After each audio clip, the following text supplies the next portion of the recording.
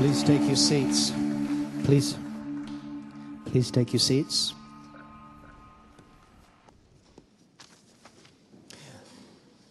I'm going to show you a clip. We are in the midst of preparing for our new intake of our Bible school and our Kensington Temple Performing Arts School this coming September.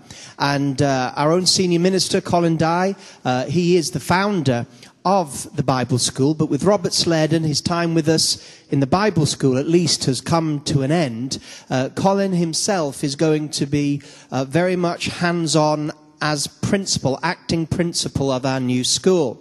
And, well, not new school, but it is new because by this September, we will have all the courses on the daytime and the evening accredited. And that's what we're working very hard on. So now's the time for training. We have daytime courses, Monday to Friday, 9 o'clock till 1 o'clock in the afternoon. So there's still time for people to work if they need to have part-time jobs. That full-time course is not just the training and the teaching of the lectures, but it is a full discipleship year and 2-year course. And so we form you, we mold you, we take you into the heart of our church and get you involved in ministry at different levels. So by the end of that year, and many go on to do the 2 years, you have been formed in ministry and finally discipled to bring out the best that God has got for you.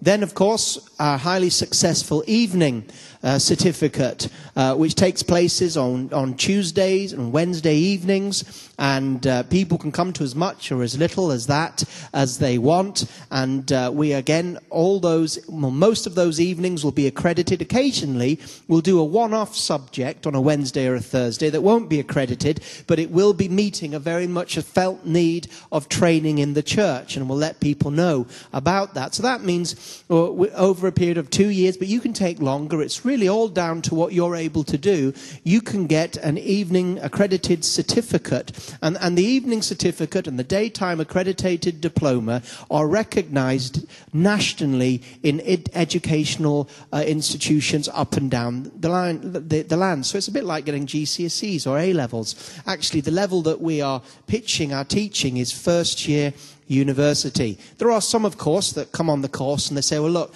I'm not really interested in getting accreditation and you know, I just want the practical training. I want to hear the lectures. And for those people, there's a place for them as well. So we just like to show you a short clip as you seek God to how he wants to train you and the options available for you in our Bible school. Thank you.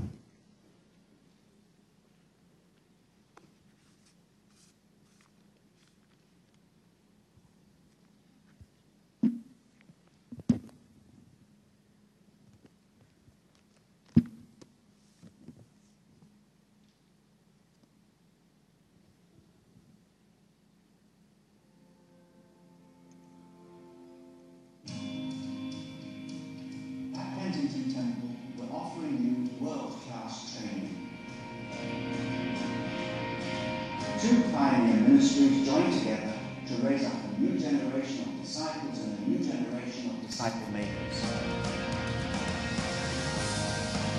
Contact us right away and we'll help you so that you can come and study here in London. Well, we missed a little bit of that out, but never mind. More information is all there for you in this month's Revival Times, and that will give you exactly what is available for you. Thank you very much. Well, we are coming to the next in our series on the Sermon on the Mount, the greatest sermon that was ever preached.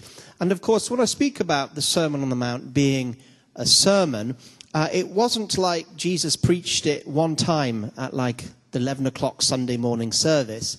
This Sermon on the Mount that starts in Matthew chapter 5, Jesus would have taught this, scholars believe, over a period of 2 or 3 days. So when we look at the Sermon on the Mount, we are really getting the highlights. Somebody, thank God, sat down and made some notes. And so out of those notes of Jesus' teaching over 3 or 4 days, we have the Sermon on the Mount. And that's why we take time going through the Sermon on the Mount, because what we have here are headings. Much of what's here are sort of like headings that need to be explored in greater detail. We begin in Matthew chapter 5. I'm going to read it again because the whole of the Sermon on the Mount is really an explanation of how somebody who is like the Beatitudes lives their life. Matthew 5 verse 3. Blessed are the poor in spirit, for theirs is the kingdom of heaven. Blessed are those who mourn, for they shall be comforted. Blessed are the meek, for they shall inherit the earth. Blessed are those who hunger and thirst for righteousness, for they shall be filled. Blessed are the merciful, for they shall obtain mercy. Blessed are the pure in heart, for they shall see God. Blessed are the peacemakers, for they shall be called sons of God. And blessed are those who are persecuted for righteousness' sake. Theirs is the kingdom of heaven. That is a description of a spirit-filled Christian who is exhibiting the fruit of the Holy Spirit. Now, when Jesus said the Beatitudes, and gave this description of what a spirit-filled Christian is meant to be, this is meant to be the major characteristics of a spirit-filled Christian. You can imagine that people would say, well, how does this work in practice, Lord? Well, give us some examples. And so that's what Jesus does in the rest of the Sermon on the Mount. He gives us examples and principles of how somebody with these blessed characteristics would live. And he puts it in real situations. We've spent quite a bit of time, and we're bringing that section to a close, where we've been in chapter 5, verse 20, where Jesus says, for I say to you, unless your righteousness exceeds that of the Pharisees, you will by no means enter the kingdom of God. And we've been spending time looking at that because Jesus is saying that the righteousness of the scribes of the Pharisees is an external righteousness. In other words, they were just concerned on what you saw on the outside. They weren't concerned on what was going on the inside in the heart. And so we looked at 6 statements that showed how we're to live by love and the Spirit and a righteousness of the heart rather than the righteousness of the Pharisees. Jesus said of the Pharisees, you know what, you're whitewashed tombs. On the outside you look perfect. You look clean and pure and holy, whitewashed tombs. But on the inside, he says, it's dead men's bones. God is concerned what goes on the inside in your life, because out of a person's heart proceeds evil or good. And so you don't follow the Lord by external attitudes. You follow the Lord by letting him deal with your heart that will affect the way that you live your life. And so we had the statements, you have heard it said, thou shalt not kill. You have heard it said, thou shalt not commit adultery.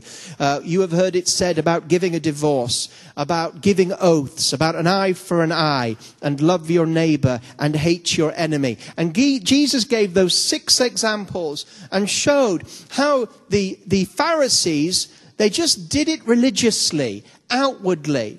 I mean, they didn't commit adultery, well, so they said, but in their heart they were committing it every day.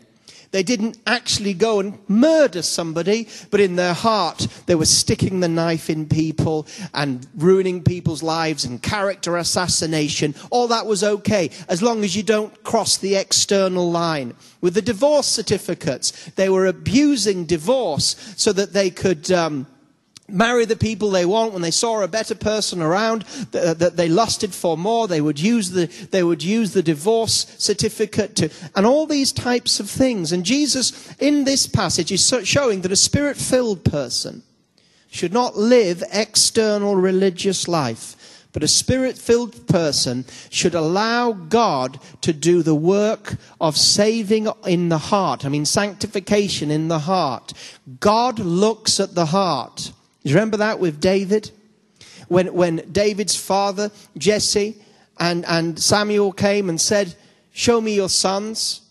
And every time one of them came, one got bigger. Samuel said, surely that's the one. Because on the outside, the person looked perfect to be the king. And in the end, he said, is this all your sons? Jesse didn't even think David was worth bringing forth as a son. He said, well, I got one other, but he's a shepherd. And they brought forth David. And when you looked at David on the outside, forget it. But on the inside, his heart was God's man. You see? That's a picture of what God wants us to be like. that it's the heart above all things that matters. And we looked at that. Now, we came last week into a section that's transitioning us into chapter 6. And that section was where Jesus was saying, you've heard it said, love your neighbors and hate your enemies. And we discussed that. But in that passage, he begins to mention the Father. And as we come into chapter 6, one of the great themes of chapter 6 is living your life in the presence of the Father. Living your life in the presence of the Father. So we see this introduction. It says, verse 45 of chapter 5, that you may be sons of your Father in heaven. And verse 48, therefore you shall be perfect or mature as your Father in heaven is perfect. So Jesus is saying, you want to know how to live the Spirit-filled life? Be like your Father. Be a son, and I use that for women as well. Be a son of your Father. You know they use the phrase like father, like son. Would they use that of us and our Father in heaven? And we've been seeing that Jesus has been speaking about the issues of the heart, a spiritual heart righteousness that exceeds that of the Pharisees, that can only be lived by reliance on the Holy Spirit, walking by the Spirit, and love. Love. R.T. Kendall says that the Sermon on the Mount is Jesus' teaching on the Holy Spirit. It's his doctrine of the Holy Spirit. It's not another law. He's not replacing the law, but these are examples and principles of how to live by the Holy Spirit. Dr. Martin Lloyd-Jones says that this whole of the Sermon on the Mount is simply an explanation of Jesus' great command, love one another as I have loved you. And I think that really helps us understand. So here we are in chapter 6. It's one sermon, but we're moving to another point. I've already mentioned that chapter 6 is very much about your relationship with your Father, about your Father seeing what you're doing, about your Father rewarding you when you pray, about your fasting being to your Father only, about not worrying but knowing that your Father's going to look after everything that you need. So right through this section, there is an emphasis on walking with the Father. Now, walking with the Father is exactly the same as walking with the Holy Spirit, because the Father sends the Holy Spirit. But I like the way that Jesus presents this as walking with the Father, because it's important that we know that in this fatherless generation, we have a Father. And you know what? Even more crazily, especially in the light of this generation, our Father can be relied on. He's not going to run off and leave us. He's there for us. He cares for us. And he's far better than the best father you could ever imagine on earth as a human father. And we've looked at the Beatitudes. Blessed are those that do this, and blessed are those that do that. And we've also looked at some strong things about loving your enemy. How do you love your enemy? We discussed this last week. It's up on the internet if you need it. How do we do these things? And it can appear quite difficult, because to love your enemy, to bless those that curse you, to pray for those that persecute you, to do these things is putting you in a vulnerable position. Because if we look a little bit further, eye for eye, tooth for tooth, but I tell you, don't resist an evil person. If someone slaps you on one cheek, give him the other. Someone sues you for your tunic, give him your cloak. Someone compels you to go 1 mile, go with him 2. If we've looked at the principles of those things, and if we were to put those principles into actions, we might think, well, if I do all this, what's going to happen to me? This is like giving up my rights. And surely I need to stand on my rights. If I don't stand up for myself, who's going to stand up for me? Well, in chapter 6, we find out who's going to stand up for us. The Father. The Father's going to stand up for us. And trusting the Father is one of the greatest breakthroughs you can ever have in your Christian lives. And so here we are in chapter 6 and verse 1. Take heed that you do not do your good works before men, to be seen by them. Otherwise you have no reward from your Father in heaven. Therefore, when you do a good deed, Do not sound a trumpet before you as the hypocrites do in the synagogues and in the streets, that they may have glory from men. Truly, truly, I say to you, they have their reward.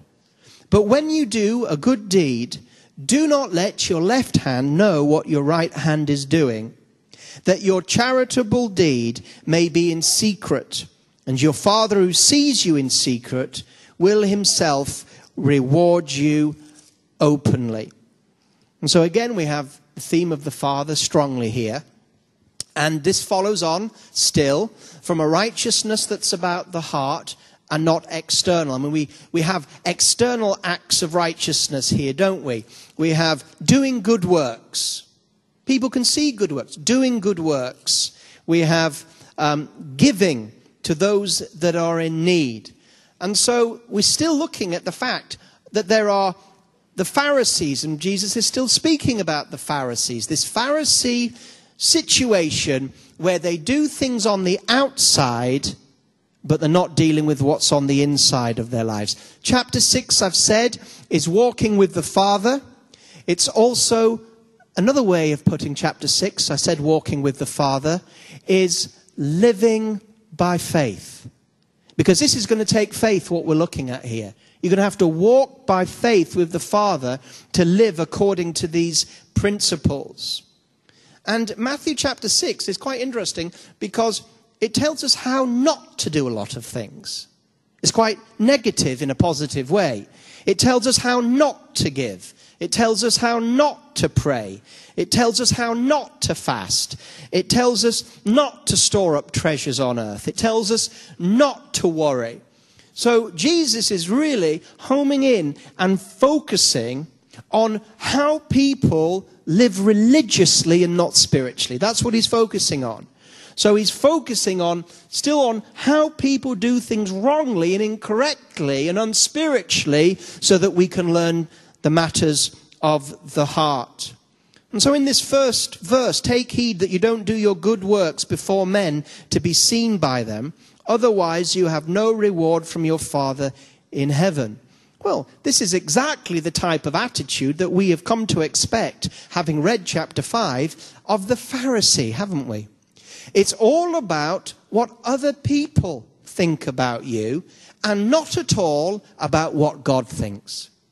So a Pharisee or a religious person is concerned primarily with honor from men and women around them.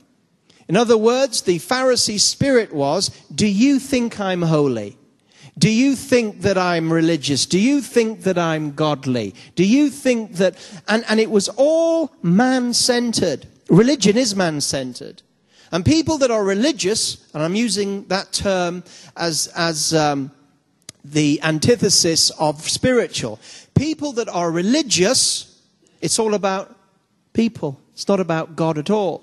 But spirituality is first a thing about God.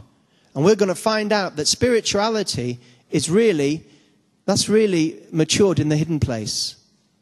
And the moment you bring out your spirituality to be seen by others, it's not spirituality anymore. This is what we're talking about. The moment your spiritual life, the moment what's going in your heart, you bring that out to show everybody, look at me everybody, look what I've done.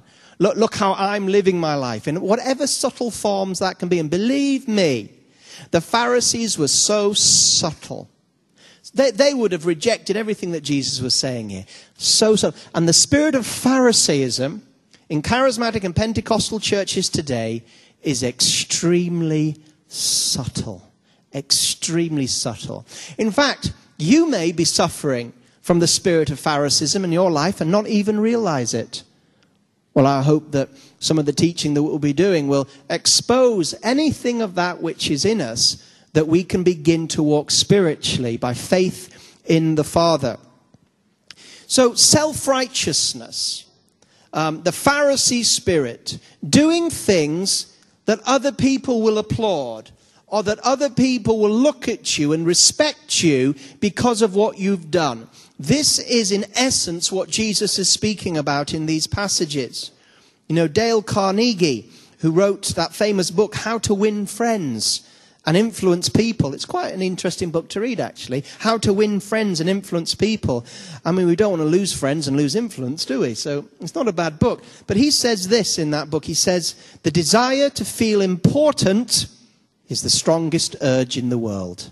The desire to feel important is the strongest urge in the world. That's exactly the spirit of the Pharisee. You know, it's incredible. I've been in Pentecostal circles for over 20 years or so.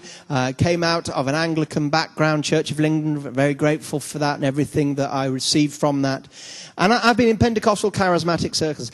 And you know, you can always tell this with people. I'll put it in a way that you can understand. I'll give you an illustration. The desire to be called pastor with some people is the strongest urge in the world. You know what I'm saying? The desire to be called pastor. I'm a pastor.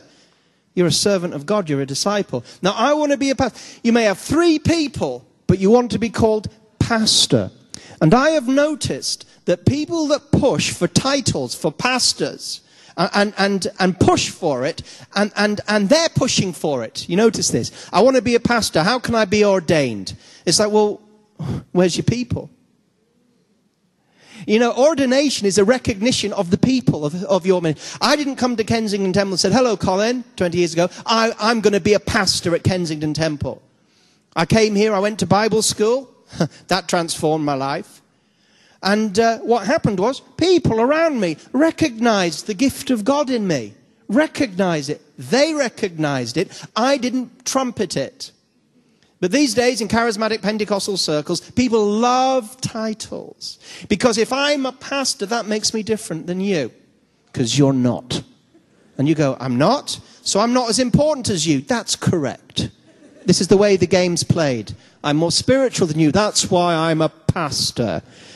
And you might be sitting there and go, well, wow, he's a pastor. Well, I need to be a pastor too.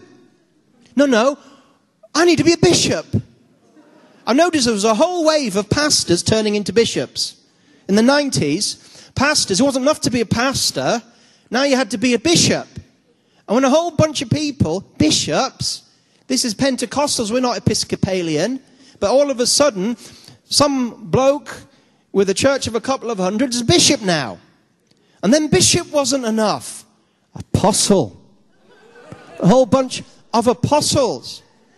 But you see, there's nothing wrong with being a bishop or an overseer. There's nothing wrong with being an apostle.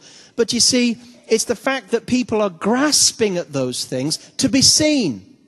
Reverend Dr. Bishop Apostle Bruce Atkinson, if you please. That's right. That's right. You're laughing now. But this is what, the desire to be important. Be careful. I speak to all of us, including myself. Be careful, because behind the religion of the Pharisees was the desire for importance in the eyes of other people. Importance. And you know what? It's not wrong to desire to be important. But you know, who makes us feel important? Who's going to make us feel the Father. The Father. I'm going to come back to this theme again.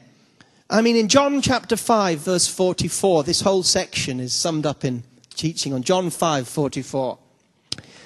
How can you believe if you accept praise from one another, yet make no effort to obtain the praise that comes only from God? I'm going to read that again. It is so powerful. I pray that we won't just take this as a surface sermon. Do you know what I'm saying? Because a Pharisee would sit there and nod. Because most Pharisees are self-deluded. I tell you what, if we had a bunch of Pharisees in this place today without the work of the Spirit in their hearts and without them being open saying, is it me, Lord? We could fill this place with Pharisees and they would, I'm not saying anybody who you are, but I'm just saying we could, and they would clap because it'd be like, doesn't mean me, means you. Doesn't mean, yeah, amen, Bruce. That's what I'll be preaching next Sunday in my cathedral of praise. Doesn't mean me. And one of the worst things is to be caught up in self-delusion, where you think more highly of yourself than you ought. It hardens and blinds you. So, How can you believe if you accept praise from one another and make no effort to obtain? Effort to obtain praise that comes a bit from God and a bit from others. Only from God. So I'm going to expand this, but we're talking about living a life where we're getting praise that only comes from God. In other words, only God knows. Only God knows. Praise from God alone. When you're walking with the Father, you're seeking to praise Him, not to be praised. You're wanting to honor God. And this is why this type of walking with the Father is all about the secret place, the hidden things, the things of the heart, where you would never know what was going on, good or evil. I was thinking about this. Because I let this message touch my life and flow through my life before I bring it to your life, or I'm a Pharisee, isn't it? Can you imagine me standing here and preaching all this and not letting it work in my heart, not letting it saying, Lord, is it me? Are there areas in my life? And there are areas in my life that have been touched by this and even, confronted by what I'm teaching you. Areas of my life that have been confronted by this. And it's like, Lord, this is what I want people to see. But only you know what's the real me. And is the real me that you don't see spiritual? Is the real me that you don't see spiritual? Is the real you that we don't see spiritual? Because that's what really matters. Because that's what God's looking at. Because we've seen throughout chapter 5, God's not interested in external actions alone. He might see the external action, but he's looking beyond that, isn't he? We're going to see this. Your good works, your giving. And he looks at that, but God doesn't look at the good work. He looks through the good work to see the heart. So the good work in itself does not please God. This is why you can have wonderful good works and charitable deeds by non-Christians, can't you? You can have people sacrificially giving to charities. I mean, sometimes it's amazing when they do Children in Need on TV and things like that. It's amazing, even in difficult times, how much people in Britain will give to a need, isn't it? And, for what that is, that's commendable. But the Father doesn't look at the millions and millions of children in need alone. He's great. He's happy, I suppose, that people are being helped. But he is looking beyond the giving to the heart of the giver. That's what he's interested in. And this is why no non-Christian can live these principles of the Sermon on the Mount. They're not for non-Christians. You must be born again to begin to live by the Spirit. And how can a non-Christian live in the presence of the Father that he doesn't acknowledge? So when you hear politicians and people, talking about love your neighbor, and I love the Sermon on the Mount, it's wonderful moral teaching, it's not for you. You can't live it. The principles that are talked about, they're not, the most you can do is some sort of Pharisaical thing, because God looks at the heart. You don't commit adultery? Well done. But God looks at the heart. You don't commit murder? Well done. But God looks at your heart. And unless you have or are cultivating the first beatitude, blessed are the poor in heart. And the poor in heart recognizes that they need a Savior and must be born again. That they need the power of the Holy Spirit working in our hearts. The Holy Spirit has been poured into our hearts. That's where God does his work. And sometimes we are so blinded by what everybody else thinks, when really we should be saying, what does my Father and the Word of God? The Word of God is living and active. And it cuts right through to the thoughts and intentions of the heart. It's a heart work. Now, some people say, well, it's a bit strange because when we look in Matthew chapter 5,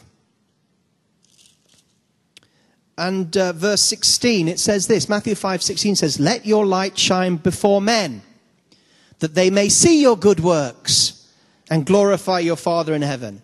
So Matthew 5:16 says, "Let your light shine before men, that they may see your good works and glorify your Father in heaven." But Matthew chapter 6 says, "Take heed that you do not do your good works before men, to be seen by them.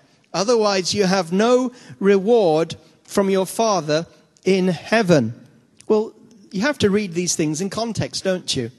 Do you remember I said when you study the Sermon on the Mount, you have to study it as a whole. You don't just take a scripture right out and place it by itself in a vacuum. You won't understand it. And if we'd done that in chapter 5, we'd have misunderstood many things, wouldn't we? Well, when Jesus is saying, "Let your light shine before men," what he's talking about is moral righteousness. And in other words, it's the product of what's going on in your heart. And it's showing that you're a true Christian. When you love somebody, when you give to somebody, it's the characteristics of a Christian. And often, the light that God wants us to shine is the light that we are shielding. So when you say, "Well, God wants me to shine good works," yeah, normally it's the good works that you keep hidden. In other words, normally it's because you won't witness to your neighbor.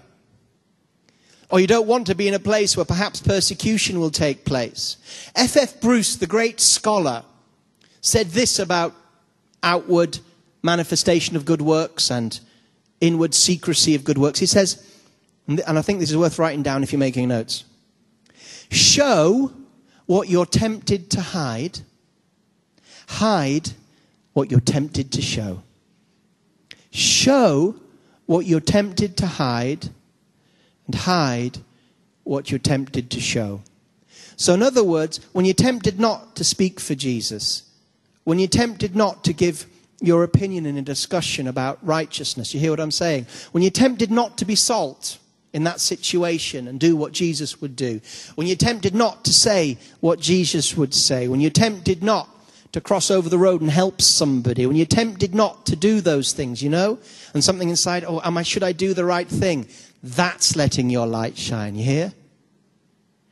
So when you're tempted, show what you're tempted to hide. Don't hide your light under a bushel. It's the light of witness. So it's that thing, you know, it's like witnessing, not just in word, but in deed. Okay? And being unashamed to be a Christian. If you're ashamed to be a Christian, what do you do about it? Hide it. So, show what you're tempted to hide, but hide what you're tempted to show. Isn't that what the Pharisees are doing here? They want everybody to see what a great Christian they are, or a great follower of God. They want everybody to see their good works. They want people to praise them and say, "Wow, what a man of God. What a woman of God. Did you see that? Did you see the way they lived their lives?" So they're tempted to show that because they're looking to be important. And when you do something out of wanting to be important or honored by others, then you're a Pharisee. Maybe not a full Pharisee, but that is a Pharisee attitude. And if you get any honor from it, it denies you honor from God. So there's the outward showing you're a Christian. You know, it's terrible, isn't it? I remember working, when I was a Bible school student, I had to work to go through Bible school. And I used to work in what was called the Reject Shop in Brompton Road, right opposite Holy Trinity Brompton. It was Reject Shop, then it became RJ's, now it's Home Cargo. And I used to work there in the afternoons and evenings. And, you know, I let people know that I was a Christian, I was unashamed. And where possible, I witnessed, but also, as well as witnessing, I tried to be the best worker that I could. You know, I was doing my best to let my light shine in the right way for Jesus. And then, I'd been there 9 months. And one of the people that worked in the stock room, he came up to me and we were having our break and he was just sitting there quietly and he said, "Do you know I know Kensington Temple?" And I went, "What?" I was stunned. I'd been there 9 months. And he knows Kensington. "I know Kensington Temple." I said, "What? Really?" Hadn't said a word to me about anything to do with religion or anything Christian. I said, He said, yeah, I was brought up in an Elim church in so-and-so. I thought, what? You're a Christian? Yeah. A tongue talker, a Pentecostal in the same movement that I'm in. And for 9 months, he talked about everything, his hobbies and all that sort of stuff. Star Wars, Star Trek, all that sort of stuff. That's where we get. And he never once, he never even to a fellow believer let his light shine. That's what we're talking about when you let your light shine, okay? But here, Jesus is speaking about that which gets... And why didn't he share his faith? Because he was frightened to be dishonored. He was frightened to be persecuted, made fun of. Someone said, I don't believe in that rubbish. So he kept it quiet so that he could have honor from those that were around him. Can you see? It's the same motivation. He didn't tell them he was a believer because he wanted a quiet life. But here it's the opposite. This is doing things to be seen, to be important, to be honored, whatever those good deeds are. And Matthew chapter 23, verse 5, speaking about the Pharisees, Matthew 23, verse 5, Jesus said, everything they do is done for men to see. Everything they do is done for men to see. And you know, I'm in a very privileged position being on the pastoral staff of Kensington Temple. I get to spend lots of time with lots of different ministers and leaders from lots of different churches in different capacities. And this is a word for that type of level of leadership. Because when you get into these types of levels of leadership, the temptation is you want to be seen by others to have made the grade. And so what can happen in these leadership levels is that you're concerned about what your peers think about you. So what you say and what you do is peer-driven. You might not even be aware of it. And if your peers and the rest in the fraternity of pastors or whatever you're moving in give you honor, that's what you need. I'm all right. I'm doing okay. But if no one was out there, would you still do these things? If no one was there, if no one knew and there was no one there to know, would you still live the way that you're living? This is a hidden spirituality for the Father alone. Isn't that wonderful? A spirituality, a living that is for the Father alone. It's not for you. You might see the fruit of it. You might see the blessings of it. You might see, because I tell you what, if someone's walking in the Father, you're going to know it. Do you see what I mean? You're going to see it. But the person that's living with the Father won't be doing it for you. And you won't know what's going on in the hidden spirit. And that's where it matters. I mean, you look at your life. I've been looking at my life. And I've been saying, okay, thank God for the things that I do to help people. Thank God for the gifting. Thank God for my service. Thank God for these things. But if all that's stripped away, and it really is about living for the Father in the secret place, a hidden spirituality, how am I doing? What a question. How am I doing? Away from the eyes of others. How am I doing? If my life is to be primarily judged by what goes on in secret that only the Father sees, how am I doing? It's the true test of spirituality. Hidden spirituality for the Father alone. A faith that lives for pleasing the Father. Proverbs 27 verse 2. Let another praise you and not your own mouth. Someone else and not your own lips. Proverbs 22:7. An inner righteousness of a heart. So take heed that you don't do your works before men to be seen by them. Otherwise, you have no reward from your Father in heaven. No reward. Well, this immediately shows us that there are rewards. Rewards. That God is a rewarder of those that seek him. There are rewards. And some Christians say, well, I don't want a reward. I just want to serve the Lord. Pharisee. The very fact you said that was to make me think that you're holier than God. You see how easy it is? I don't want a reward in heaven. My reward is simply serving the Lord. Ah, you just got your reward. Everybody applaud. Oh, look at that. Doesn't even want a reward. More holy than Jesus, who for the joy set before him endured the cross. This person doesn't even want a reward. They're just doing it out of pure love. What a wonderful, you've got your reward. So when someone says that, I don't want a reward in heaven, I'm just doing it because I love the Lord, they've immediately just got their reward. The praise of men. Wow, what a wonderful thing. But those of us that are not as holy but more spiritual understand that God has rewards that he wants to bless us with. And it will bless him to bless us with rewards. And these rewards come on the earth and they also come ultimately in heaven. What you sow, you reap. What we do, God is watching. And God is seeking to reward. And so this type of outward act, and it doesn't have to just be, don't just look at these verses as, because in some verses it says charity. Charity. But don't just think of this as charity. Think of this as what you say and how you live. And whether you are seeking people to see. You know, you often see in scenarios people that want to be prominent. Want to be prominent in the church. Or have a position of prominence and they're going to hold on to that position. And they wouldn't relinquish it to somebody else better qualified. Why? Because they want to stay important. Or people that push themselves. They're pushy people. They're pushing them. They want to be important. They want to be seen. They're pushing themselves. They don't even see that what they're looking for is honor from men.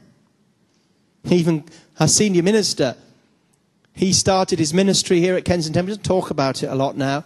But his first ministry at Kensington Temple was when the service had finished. Nobody asked him. When the service was finished, in the old days of the red hymn butts, Colin Dye would pick them up and stack them. Nobody asked him. He just did it. He didn't do it so that he would be seen. There was nobody there to see him do it. That's the beginnings of greatness. Things that are unseen. Your reward. And listen, he says, you have no reward from your Father in heaven. Let me explain rewards. The reward is not heaven. Heaven is a gift. If you believe that Jesus died for you and rose again and sits at the right hand of the Father, if you believe that in your heart, confess it with your mouth, the gift of heaven is yours. You're saved forever. It's a gift. The gift of heaven. But that's not the end of it, because if that was the end of it, God should just rapture you immediately. Because that would be it. Well, you've got heaven, there's no more. Go. No. The great thing is, now you have heaven, you can work for reward in heaven. Remember, the reward is in heaven. It's not of heaven. And we move into this section of, therefore, when you do a good deed, do not sound a trumpet before you, as the hypocrites do in the synagogues in the streets, as they may have glory from men. Assuredly, I say to you, they have their reward. That's their reward. It's their reward. They've been seen. And this is where you get the phrase, blowing his own trumpet. Have you ever heard that?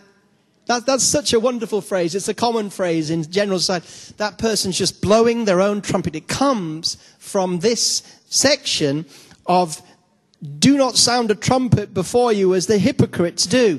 Now, I'm not sure that they actually did this, but Jesus is giving us sort of an example or a picture of it. The idea of trumpeting. And you can trumpet your own works in so many ways. Many of them very subtle, but extremely loud. I just gave you that example. Oh, I'm not working for a reward in heaven. My reward is just to work. You've just deafened me.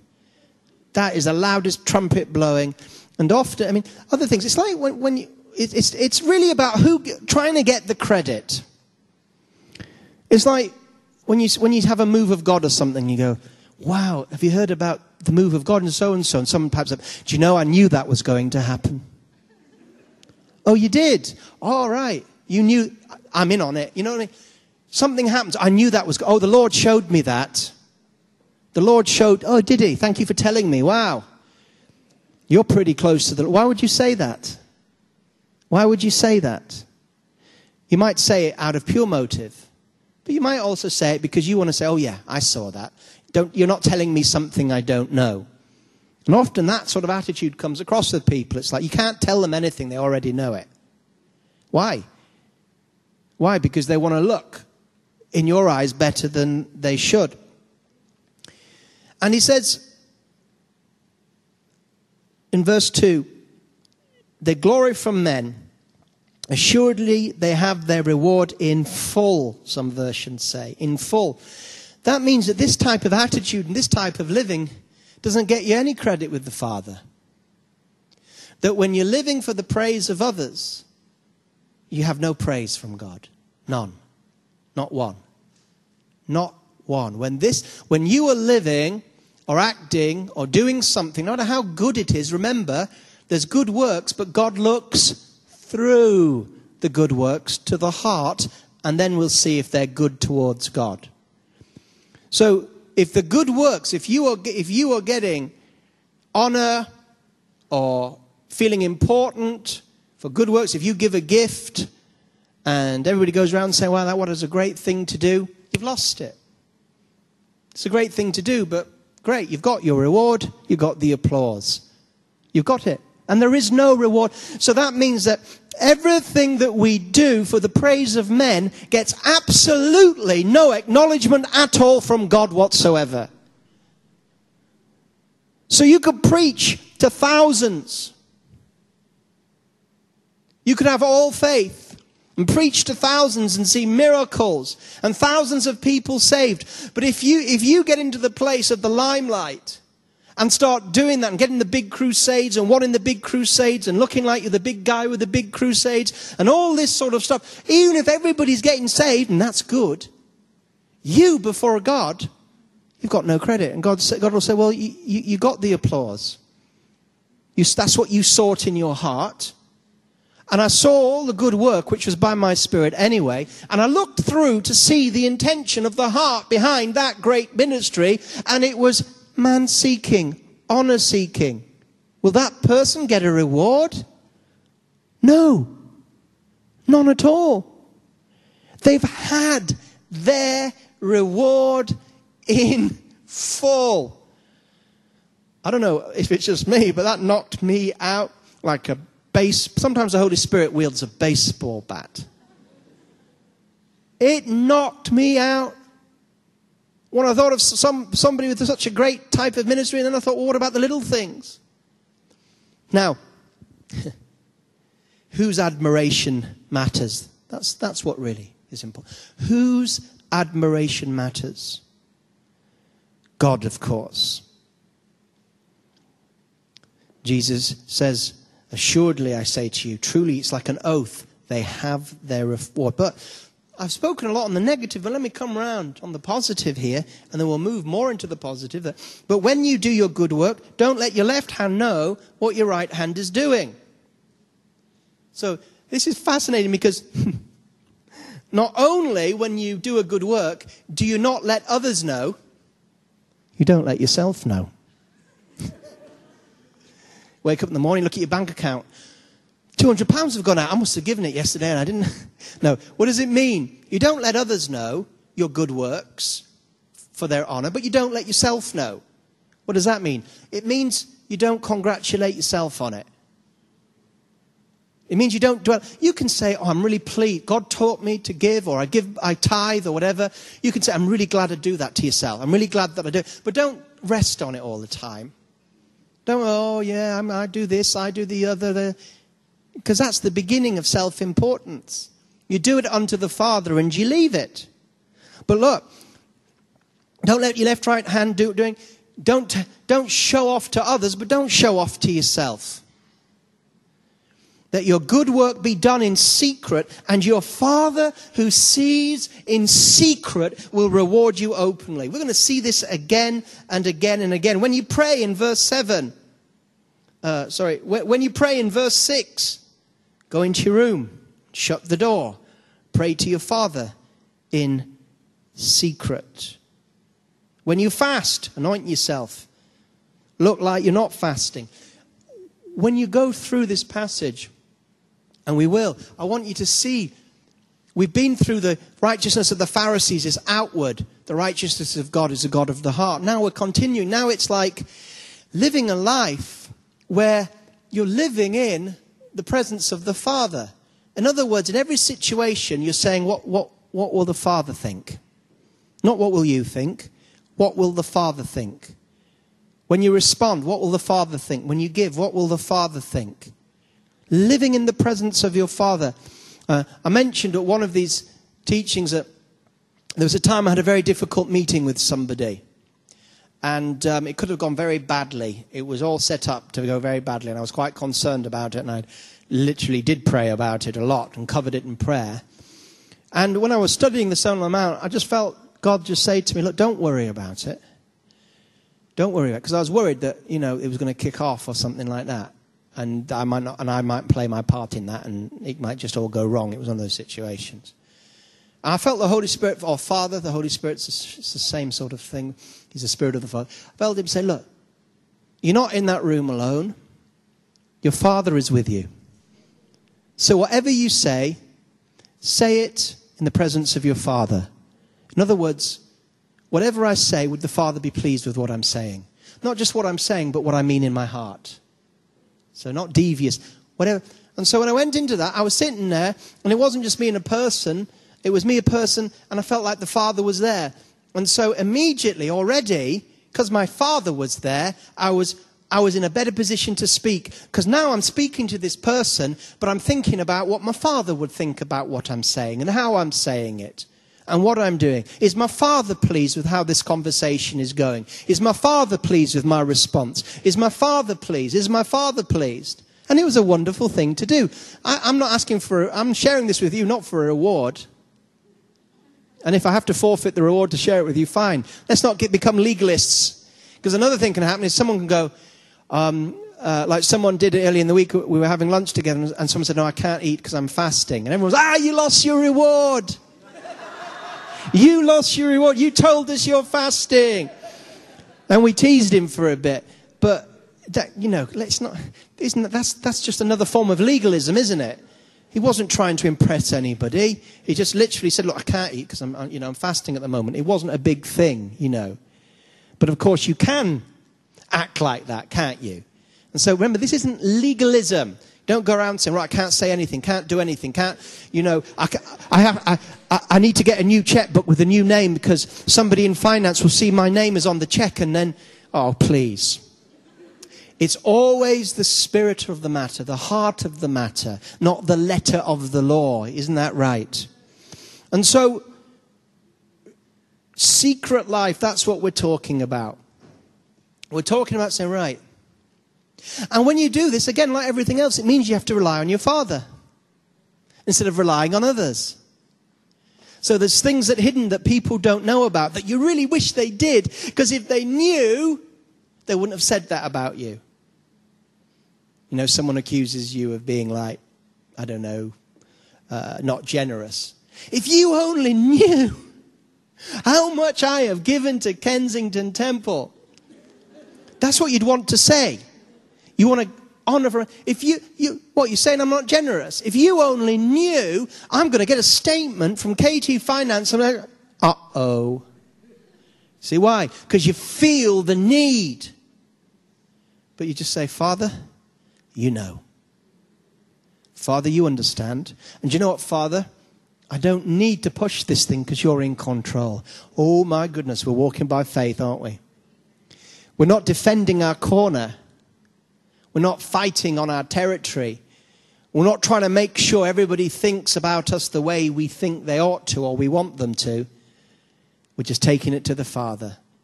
Saying, Father, I'm with you. And we'll see that everything that we live under the Father. Why are you worried? Why are you anxious? Not a bird falls from heaven without the Father's knowledge. He knows every hair on your head. He knows everything. You can't add 1 millisecond to your life on earth.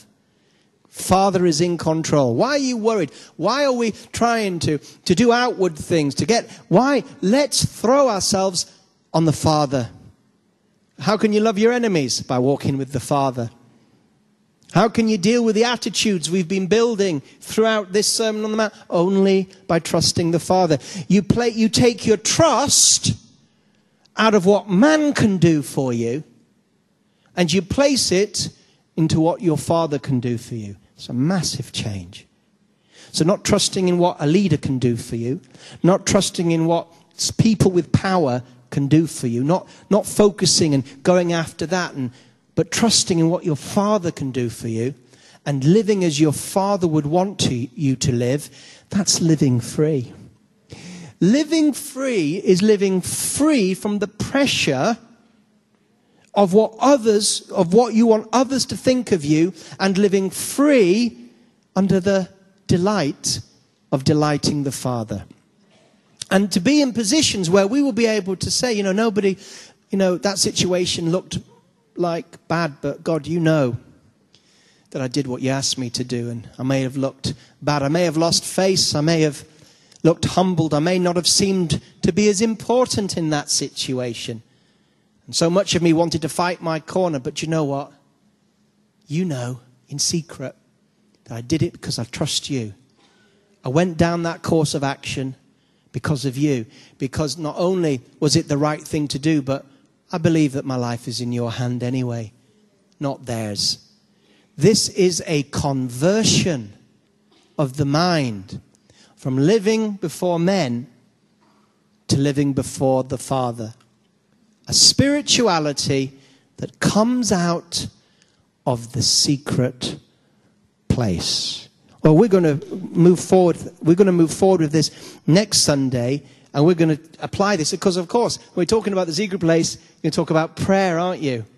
And this type of life is very linked to your prayer life. It gives you the strength to live what we're talking about. There it is in verse 5. So we're continuing the theme. So that would be great. Tonight, at the revival service, I'm giving a strong word on the truth that healing is in the cross. Because thank God we believe in healing here, and we see healing in all sorts of places, from cells right up to our revival service on Sunday evenings. But I want people to understand that God's healing power flows from the cross. And that will give us faith for greater healing. In Jesus' name, thank you.